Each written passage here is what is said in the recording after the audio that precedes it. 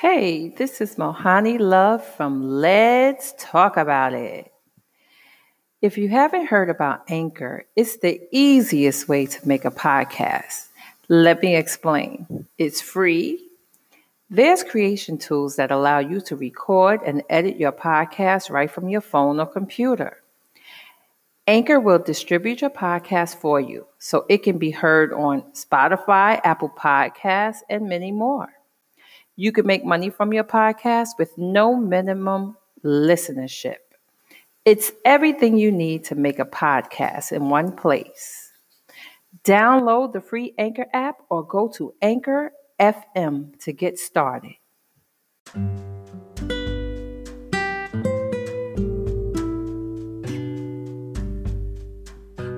Welcome to Mohani Love's podcast.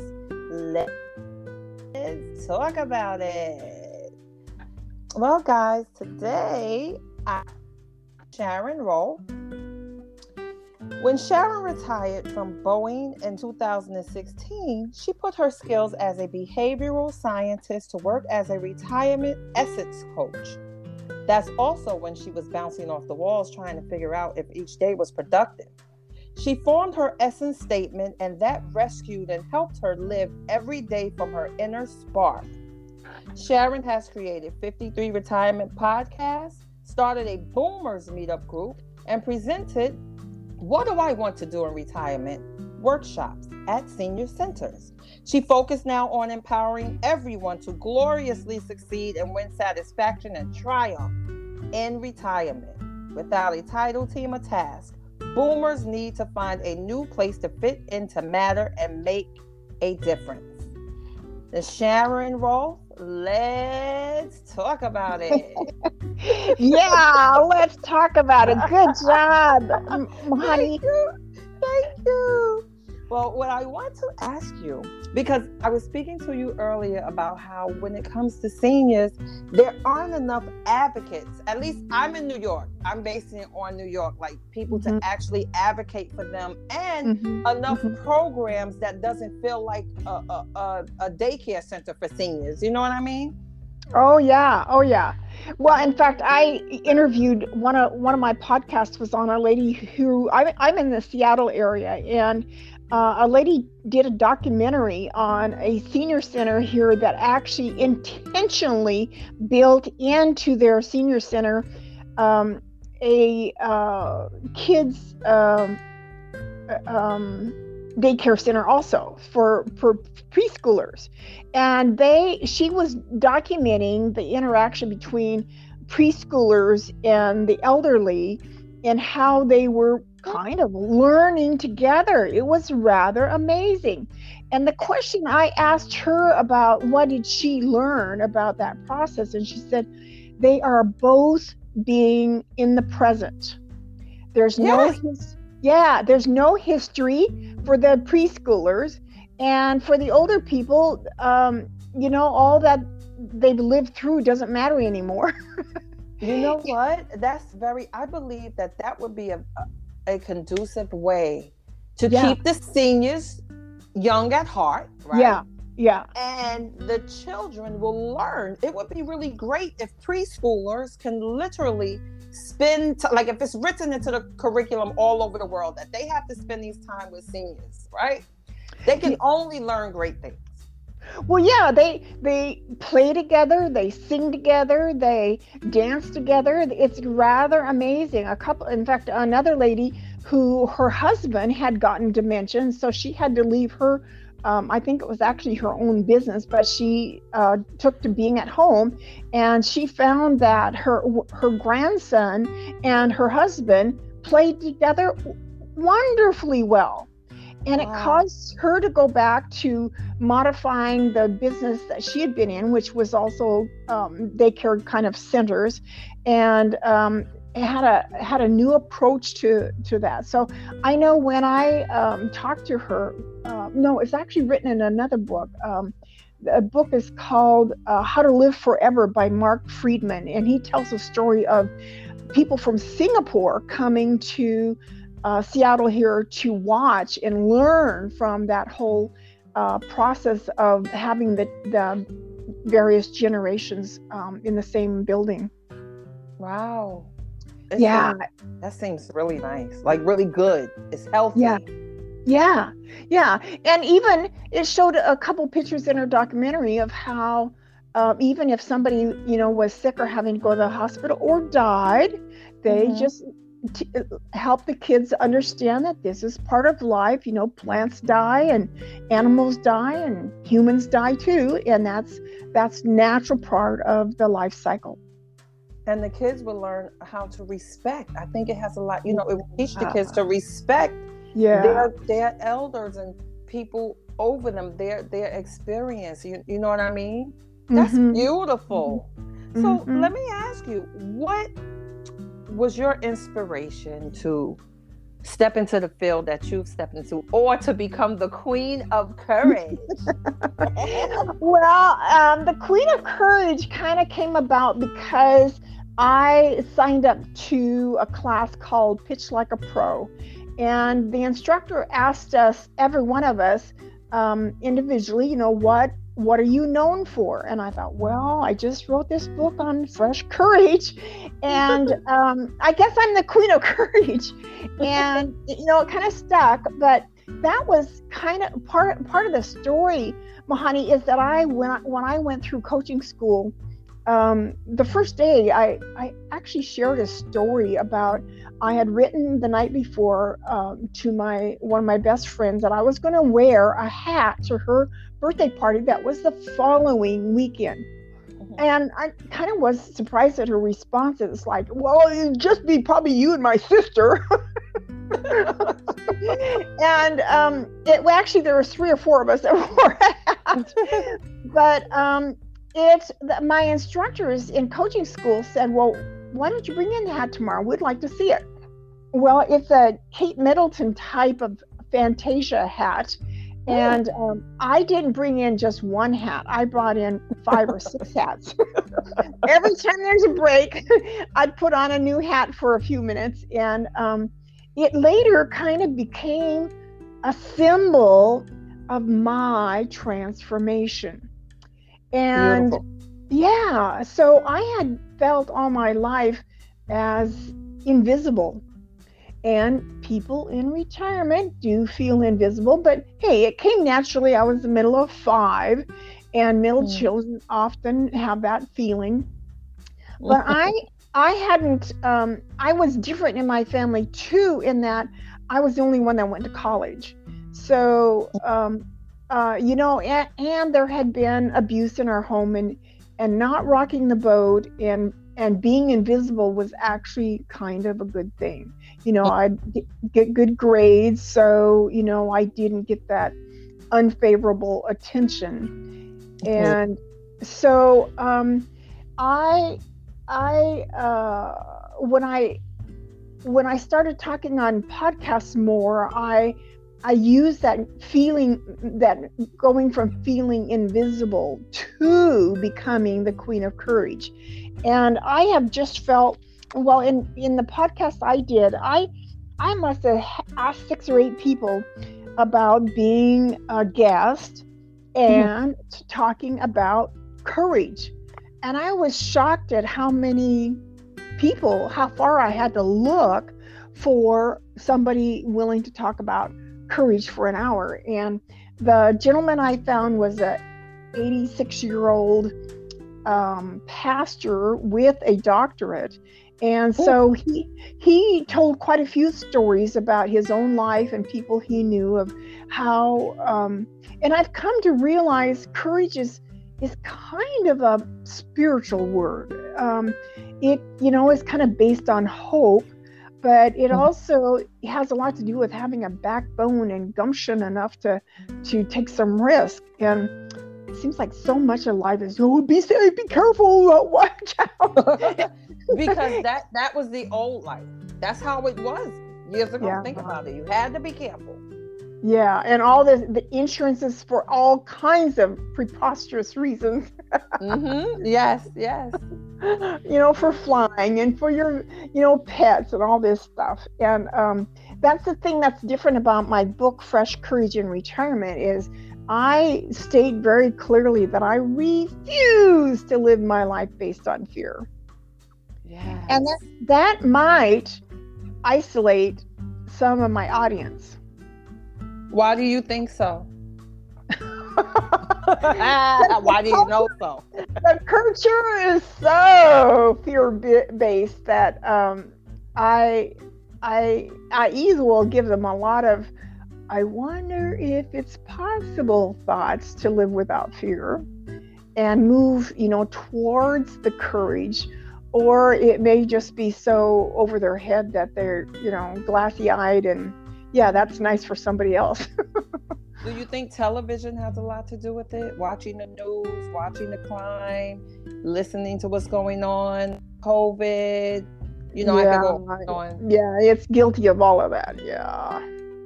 So you have to find your inner person.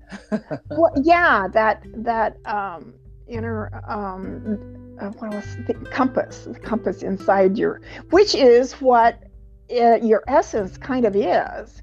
And nobody really teaches people how to know what their essence is. And I know the first elective book I read in coaching school was one called The Joy Diet. And I've been wanting to be on diets a lot in my life, but The Joy Diet is written by Martha Beck, and the very first chapter is on nothing. And she says, take 10 or 15 minutes a day and do nothing. And what turns out is when you listen carefully, there's an inner voice that will talk to you. Mm-hmm. The voice of your dreams, the voice of what, wisdom that either, aunts or uncles have told you over the years. Let me also mention that fresh courage term came from a Hallmark movie. And they said, yeah, oftentimes when you go home from vacation, you go home with fresh courage. It makes sense. Yeah. And so the fresh courage is kind of about listening to that inner voice and that inner spark that's there that we have gotten so much distraction with TV and radio and Netflix and all that. Who listens and looks for the gold inside of themselves? Not many. Mm-hmm. And that's not an age thing. That's not a senior thing. That's just a thing. Right. And the younger you start without listening, the older you will be trying to listen. And it's so hard because you didn't start. I have a question. This is amazing to me, right? Because I only have one. I have one. You have 53. How did you create 53 retirement podcasts? I did 2 or 3 where I just talk about myself and why this is going to be important to you or valuable. And then I started looking around. One of my first guests was so inspiring to me.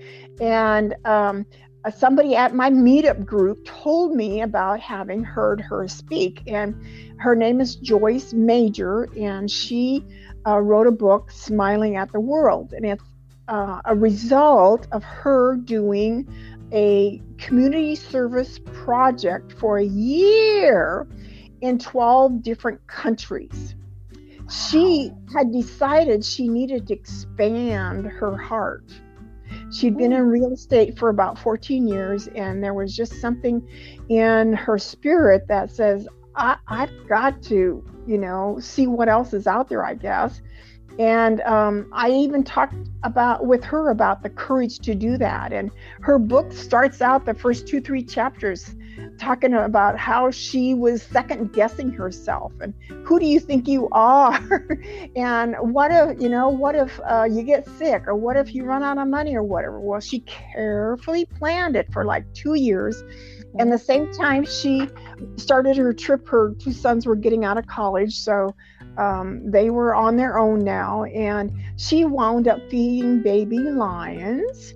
She wound up riding elephants. She wound up singing a Beatles song to a class of young people in college in China who were trying to learn English.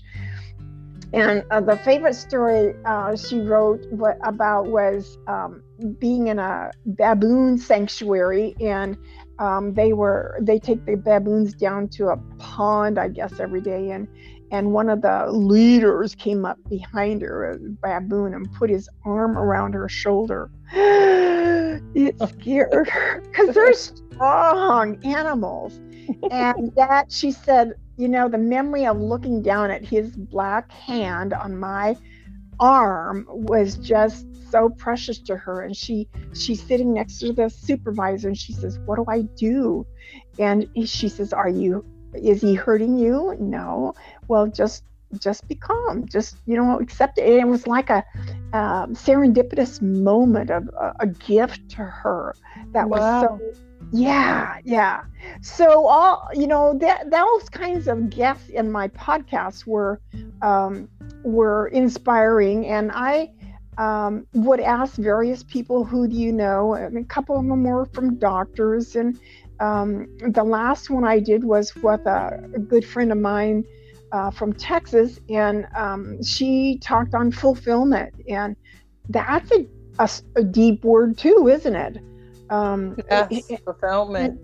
Yeah, and yet she has such a calm presence about her, such wisdom and depth to the words that she says. So I guess what kind of gave me the courage to go in with the podcast is I've always loved wisdom, and felt like there was a certain amount of my wisdom I could share with the world. And we did one with a nurse friend of mine that talked on self-care. And oftentimes when we're retired, nobody really tells us that we're the boss now.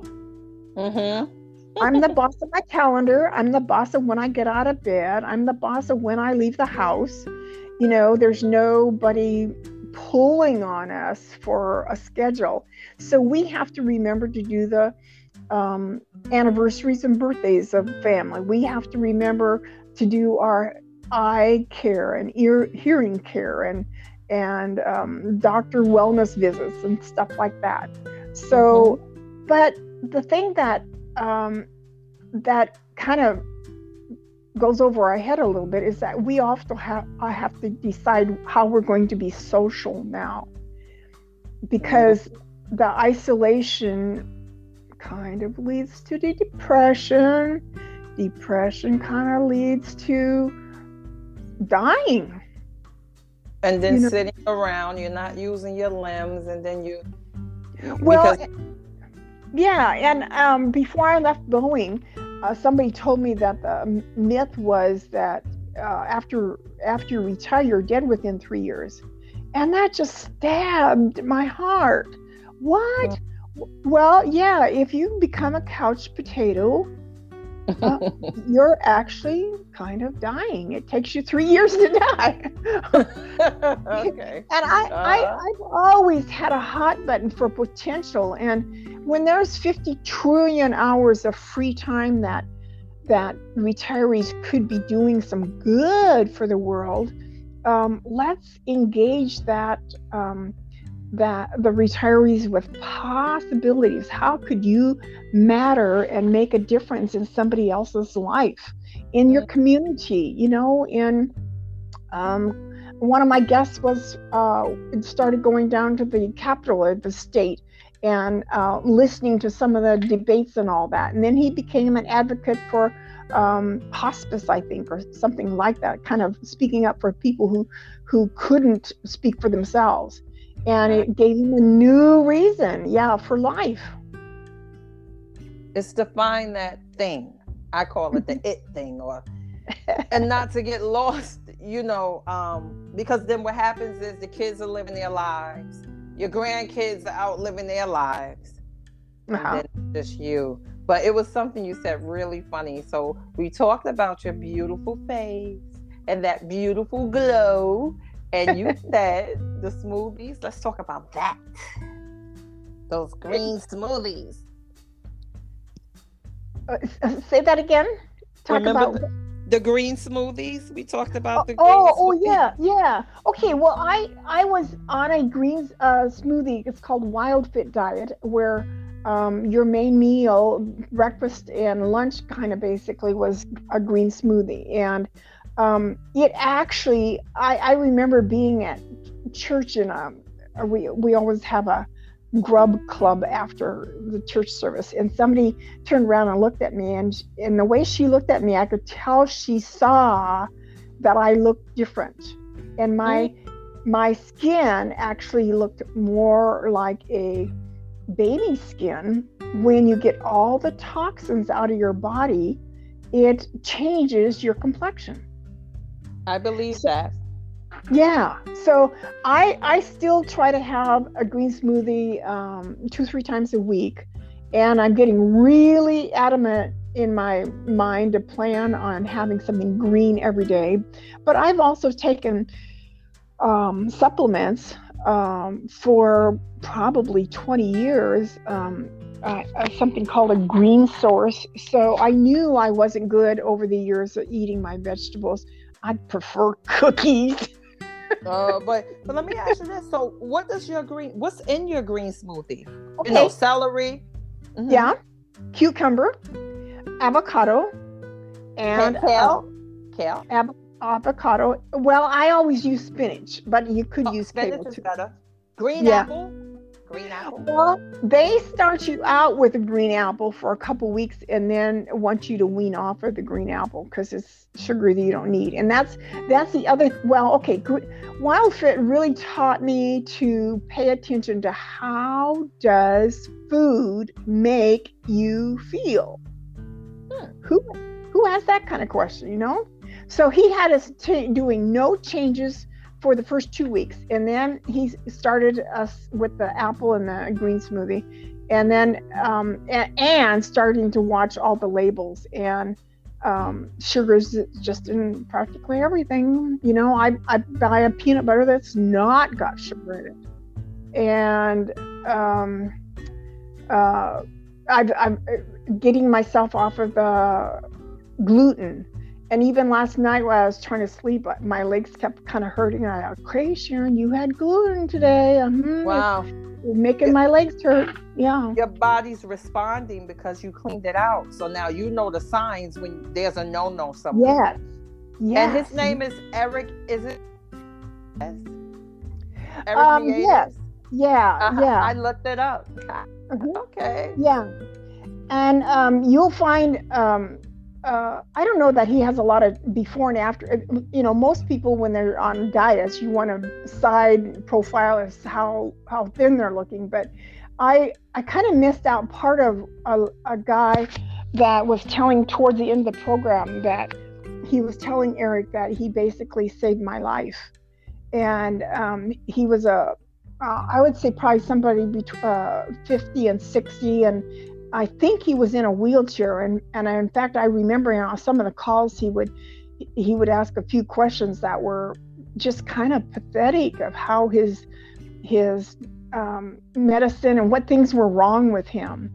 Well, when you clean out all that toxins from your body, you get a new lease on life. Wow. And what about seniors who take medicine? Like, some medicine may say eat food with this medicine. Well, yeah, I have started really cutting back on, like I have a nut bar from Costco that I really like, but Sharon, you don't have to eat the whole bar at once. So I kind of take a bite out of it. I can convert it into 3-4 little snacks. So I've been cutting down the size of my snacks, and how often I snack, because that seems to be part of life. I haven't gotten rid of the snacks yet, but we all do that. Yeah. Well, it's amazing and kind of pathetic that Lay's potato chips started to teach. They had to teach us to snack. Other countries don't.